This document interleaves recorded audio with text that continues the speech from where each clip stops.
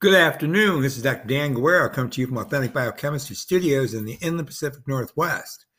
Today is the 27th of July, 2021, and we're going to be continuing our discussion of amino acids and aging as it relates, of course, to the immune response. And we're going to emphasize today the urea cycle. We're not going to talk a lot about potential malfunction of that cycle. We're just going to introduce it because I want to get to one of the metabolites in the urea cycle known as arginine, the amino acid L-arginine.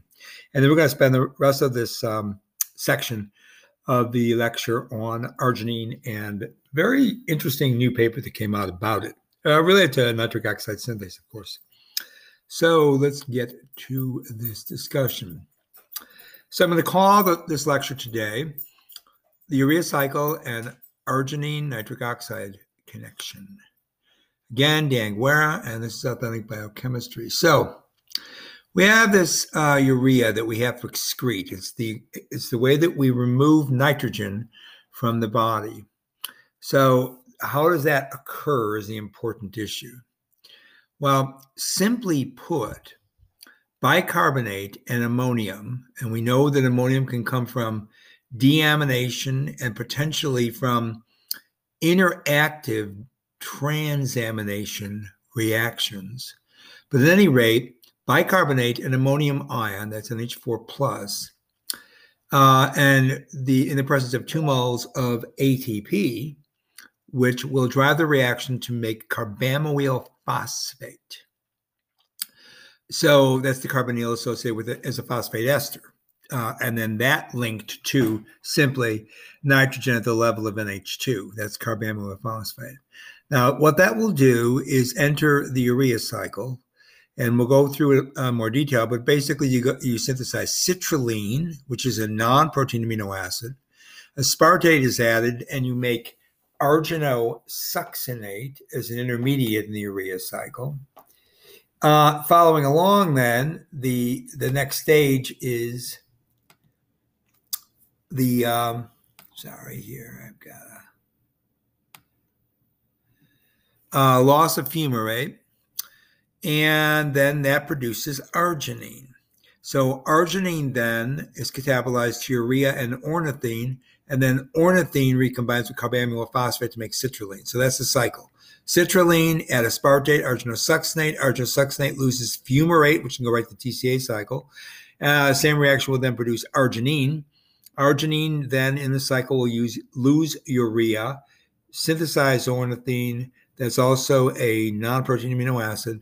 Then ornithine will combine with the carbamyl phosphate to make citrulline, and the cycle starts over. Okay, so just want to make sure that you understand. Now, in more detail, let's go through the cycle.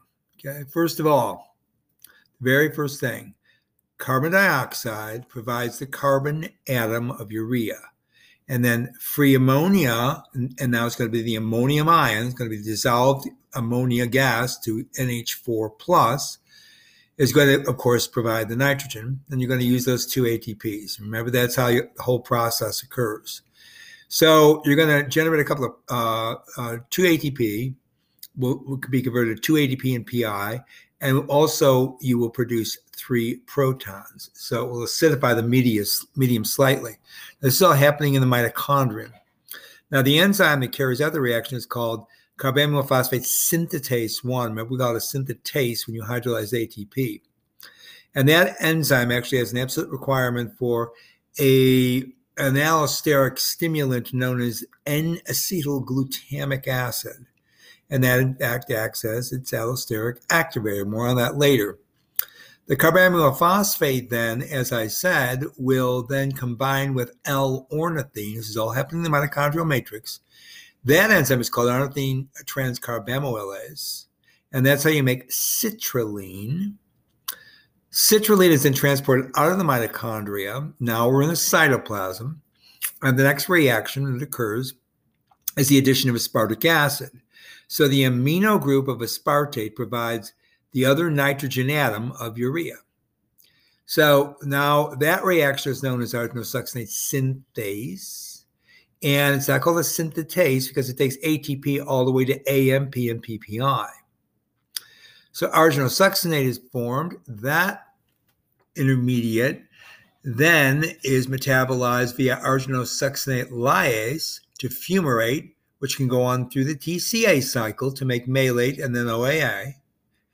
Once the fumarate is put back into the mitochondria, or malic acid itself can re-enter it, or in fact, indeed, malate dehydrogenase reaction can ultimately synthesize oxaloacetic acid. We'll get into that in a moment because I want to finish up the urea cycle. And anyways, fumarate is made by the arginosuccinate lyase, and then you have L-arginine. So many tissues, in addition to the liver, use this pathway actually to provide arginine for protein biosynthesis and for the utilization of things like nitric oxide synthesis.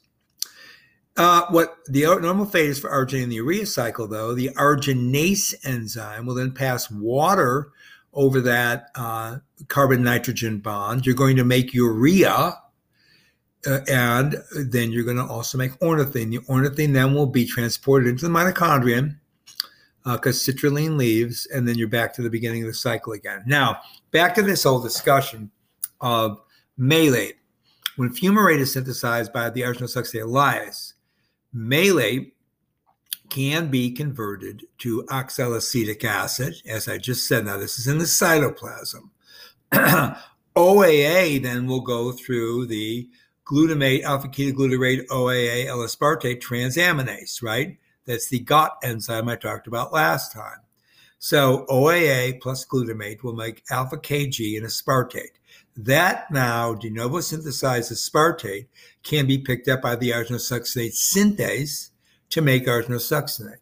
So when the cycle is fully functioning, the OAA and the malate do not get transported, or the reducing equivalents don't get transported, and also they're not used for gluconeogenesis, transported to the mitochondria, that is, and they're not utilized for gluconeogenesis in the cytosol. They're just used to burn through the urea cycle by resynthesis of aspartate. So that's the process relatively quickly, but you get the whole idea now. Now, this is a paper I mentioned I'm going to talk about. It's in a journal called Biomedicines, published in 2020 in August. And it talks about arginine, and it tells you that the correct chemical name for arginine is 2-amino-5-guanidino-pentanoic acid, okay? And it derives from the word apirpok, which is the Greek word for silver. And that, of course, then gets translated to arginine. Now, why is it given the Greek word for silver? It's because when they first purified arginine, they purified it as arginine nitrate, and the crystals that were formed from that purification in the laboratory had a pure silver color. So that's why it's called that, you see. So arginine is, of course, a substrate for a series of reactions leading to the synthesis of a lot of other amino acids. It's also a substrate for two enzymes, which we're now going to get into, nitric oxide synthase, and of course, the one we just mentioned, arginase in the urea cycle. And indeed, the whole process there means that the utilization or consumption of arginine is absolutely necessary for nitric oxide synthesis as well as urea metabolism. That is the excretion of metabolic nitrogen.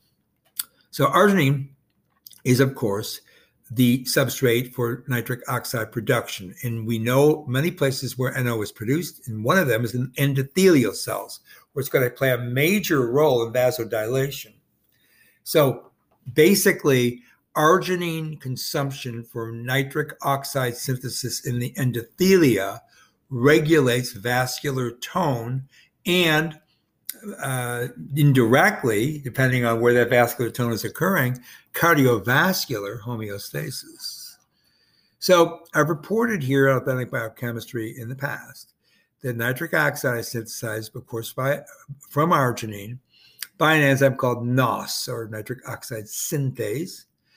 And as the reaction involves a transfer of electrons from nicotinamide adenine dinucleotide phosphate, NADPH, via a flavin adenine dinucleotide, FAD, and a flavin mononucleotide, FMN, in the C-terminal reductase domain of the heme and the nitrogen terminal oxygenase domain, where the arginine is ultimately oxidized to citrulline and NO. I know I've talked about that in the past. So I've also lectured to you on the important role of arginine in T cell proliferation. We'll get back into that soon, of course. Arginine, a couple of other things just to sweep everything together, is essential for the production of creatine, which, as we know, is creatine phosphate is a storage form of high phosphoryl group transfer potential in muscle. But arginine is also essential for collagen biosynthesis. And I talked about this, probably a year ago when we were talking all about collagen and collagen differential expression and the potential for different kinds of cancer from the dysmetabolism of collagen biosynthesis. So that was another story. I'm remembering that now. Very interesting story. So in terms back of now the NOS, we have an endothelial NOS. We call that eNOS. We have the neuronal, that's nNOS. And then we have, both of those are basically constitutively expressed. And then we have the iNOS, which means inducible. And the induction usually is associated with a pro-inflammatory response, usually to pro-inflammatory cytokines, like IL-2 or IL-1 beta being common. But the other ones that are pro-inflammatory also can function in this way. So NO generation occurs in two steps. First, NOS, the enzyme, hydroxylates arginine to N-omega hydroxyarginine, which then remains largely bound to the enzyme backbone. But in the second step, NOS oxidizes that N-hydroxyarginine, okay? And when that oxidation occurs, products fall out, and that's citrulline, the non-essential and also non-protein amino acid citrulline. And, of course, the other product is nitric oxide. Okay. So, and molecular oxygen, remember, is necessary for this reaction, as is NADPH. Okay. So NOS catalyzes the transformation of arginine, oxygen, and NADPH, derived electrons to NO in citrulline. And in atherosclerosis and diabetes, those two age-associated diseases often, the NOS function we find to be corrupted. And the enzyme actually catalyzes the reduction of oxygen to superoxide anion. Okay? Now that's a phenomena that's generally referred to as NOS uncoupling, and it's been linked, among other things, to a limitation of the availability of one of the cofactors for the enzyme. That is, of course, BH4, or tetrahydrobiopterin. Has another name. It's called sapropterin in some of the literatures, just so you know. Now, the donation of the electron from BH4 to produce a transient BH4 dot positive, that is cationic form, and that's a radical, is required for the oxidation of arginine to citrulline and the associated formation of ferrous iron NO complex at the NOS-heme catalytic site. So BH4 is synthesized, of course, if we look back at the synthesis of BH4, that's tetrahydrobiopterin, comes from guanosine triphosphate. And you synthesize BH4 by the GTP cyclohydrolase 1 enzyme. And you get a recycling through 7,8-dihydrobiopterin, which is BH2. And that's conducted by a folic acid enzyme known as the hydrofolate reductase.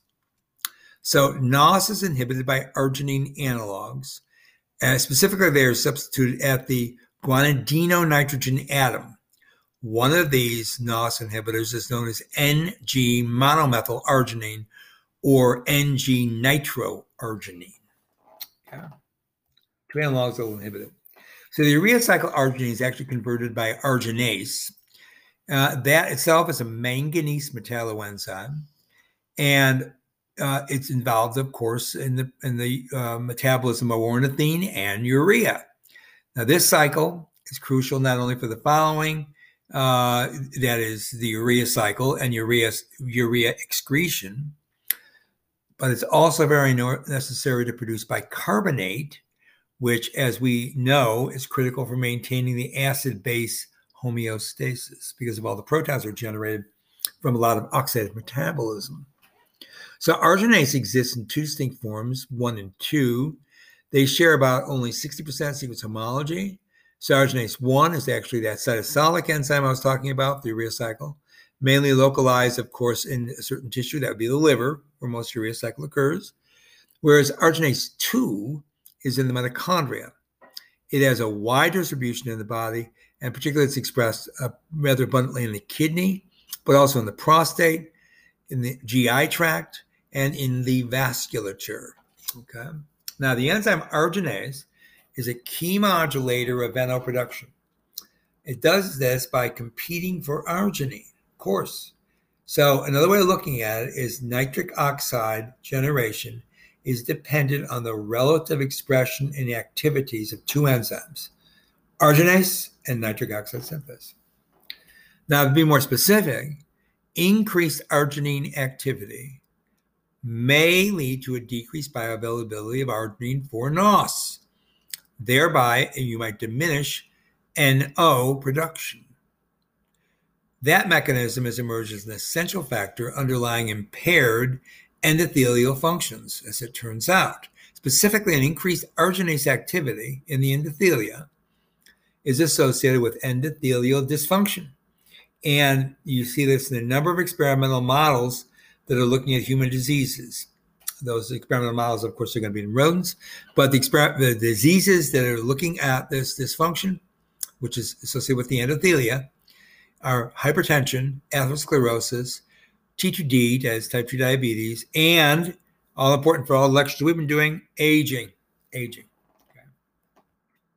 So we can look at this from multiple points of view, but you can describe a healthy endothelium, okay? And if we look at just now arginine metabolism in healthy endothelia, what you're going to get is the final end product is vasodilation. So you're going to have NOS bound to BH4, and in the presence of molecular oxygen and NADPH, and of course arginine, you're going to make citrulline and nitric oxide. That nitric oxide, because it is a gas, will then be released directly from the cytoplasm, and it will induce vasodilation. Now, there's a specific mechanism for that, which I'm not talking about right now, because I don't want to bore you with too many details and also confusion. Now, a dysfunctional endothelium, you don't make nitric oxide. So vasodilation is inhibited in that system. That's a very bad thing, because without vasodilation, you can't increase blood flow, right? So there's multiple ways where this can occur. One is that arginine can't get into the cell, and that means there's a problem with the transporter. But also, when you limit arginine, what happens is that the nitric oxide synthase will work with the dihydrobiopterin, because tetrahydrobiopterin will not be converted to its important form for the reaction, but rather will remain as a hydrobiopterin. When NOS is bound to BH2, what you make is superoxide, as I mentioned a few minutes ago. So that means the whole process doesn't work. Arginine doesn't become a substrate. Citrulline and nitric oxide aren't made, no vasodilation. So it's a problem. Now, if you supplement with arginine, you flood the system, you make it through those the amino acid channel to be able to get in there. And what happens is that because you have super high levels of arginine, you're going to be able to take the NOS protein and react it with the arginine and make citrulline and nitric oxide, and you therefore increase vasodilation. In fact, one of the ways that works is that arginine, high enough concentrations, will inhibit tetrahydrobiopterin from being converted to dihydrobiopterin. So maintaining the BH4 will maintain the NOS reaction, therefore synthesizing citrulline and nitric oxide and increasing vasodilation. So that's the reason that arginine supplementation is sometimes called on. You need to bring that back up. So One way of looking at it is endothelial dysfunction, when you're thinking of pathology, is indeed a leading cause of many pathophysiological conditions, and they affect multiple systems. Cardiovascular system, for example, components of that would include hypertension, atherosclerosis, diabetes, and also atherothrombosis. So a lot of ground covered just by looking at endothelial function. So again, remember the systematic manifestation observed in many processes seem to be associated with sufficient amount of vasodilation in the pulmonary system. Okay, so yes, indeed, the systemic manifestations observed in coronavirus disease, which is, of course, the cause of what makes a person ill, or at least it's related to the cause that makes some people ill.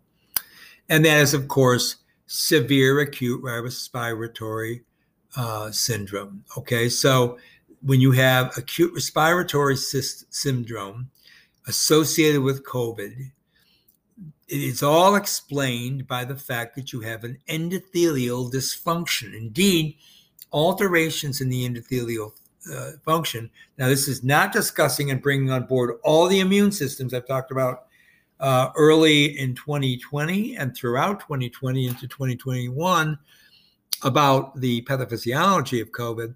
Right now, I'm just giving you the point of view of looking at nitric oxide. Anyways, alterations in endothelial function are linked to hypertension, as I just said, and hypertension, diabetes, thromboembolism, kidney failure. All of those are featured to various extents in COVID-19 morbidity in patients in hospital.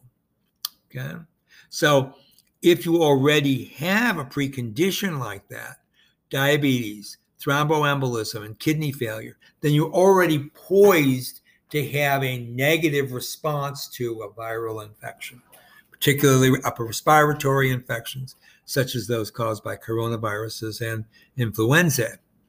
So an increasing interest in the potential therapeutic effect of arginine supplementation is also involved in COVID because this is a new disease that's come on board. But arginine supplementation has been looked at for many years for cardiovascular disorders.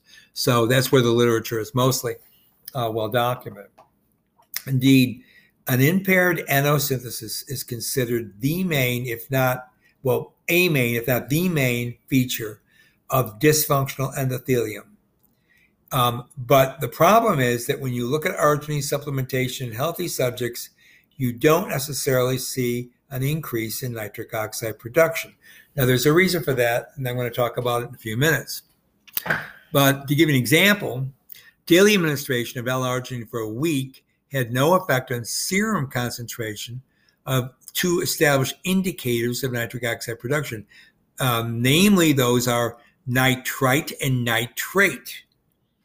And this was in a very small study, but still you saw no effect from arginine being used to produce NO because you didn't see the byproducts of NO metabolism, NO2 minus and NO3 minus.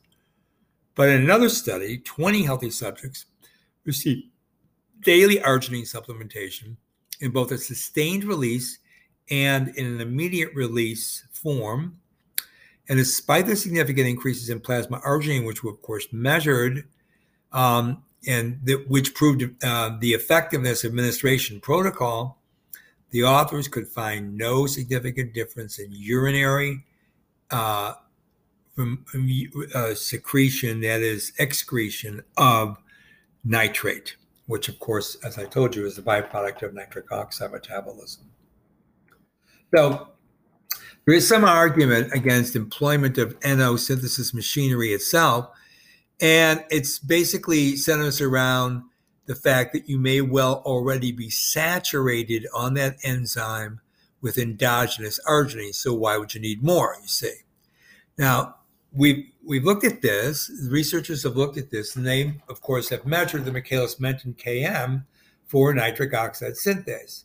And it's in a micromolar range. In fact, values between 2.5 to about 3.5. So standard Km for NO synthase without any allosteric effectors or anything else unusual about subcellular association with other complexes is about 2.9 micromole per liter. That's your typical Km. So arginine plasma levels, are, when they're measured in healthy humans, is 15 to 30-fold higher than that Km. So that makes people believe that, well, why would adding extra arginine as a supplement do anything? Because you're way above that concentration of substrate that would be ever become a limiting factor for the enzymatic reaction to proceed to ultimately make NO. But the big caveat here, and you know where I'm going to be leading here, these studies, whenever you look at something that's in the serum, whenever you measure something like an amino acid or a stress compound or even a lipoprotein or a pro-inflammatory cytokine, the big caveat is that's what you're measuring in circulation, in serum, or in whole blood. But how much is actually bioconcentrated in tissues or in some other regions of the body, in the periphery, or even in the central nervous system, that can have an increase in the concentration based on uptake and sequestration. So I've explained that serum levels of circulating metabolites is only a rough estimate of specific cellular concentrations. And unfortunately, this is a publication error that you often see, and I've seen it countless times. So besides that obvious flaw just in logic in terms of mass flow, the induction of nitric oxide synthase transcription and translation will also obviously impact this, because with more protein molecules, you're going to be able to take on a higher load of substrate, that is L-arginine. And that's going to be a measure of the Vmax, right? So the Vmax is affected by enzyme concentration. The Km value is, of course, affected by the substrate concentration. That's why Michaelis-Menten constants are so powerful, because they measured two broad strokes of enzymology. So more enzyme protein, you get more arginine transformation to nitric oxide and citrulline, all things being equal. Unless there's some kind of feedback regulation, which there can be, or some subcellular sequestration, as I said, or an inhibitor, and we'll talk about that soon. So besides all this discussion of biochemical ratio, which in fact makes the enzyme physiologically saturated when you think about it, many studies have shown, nevertheless, beneficial effects of arginine supplementation in the healthy. So you have to account for that. And I think I kind of already have by talking about the arginine preventing BH2 accumulation as dihydrobiopterin from tetrahydrobiopterin. So if you keep it in the BH4 state, you're going to be able to induce that NOS reaction as long as there's adequate amount of arginine, and therefore you're going to make nitric oxide and you're going to get vasodilation. Remember that whole story I just mentioned to you. So a lot of other things to consider. Arginine supplementation, it has been tested in athletes, and vasodilation favors muscle perfusion and nutrient and indeed O2 delivery during exercises. So enhancing ultimately muscle strength and recovery after long-term endurance activity. Controversial results do come, and sometimes you yield no effects from arginine supplementation on muscle performance, and sometimes you find a tremendous increased improvement in exercise capability. And that phenomenon has a name, and I'm going to leave you with that this evening. It's called the arginine paradox.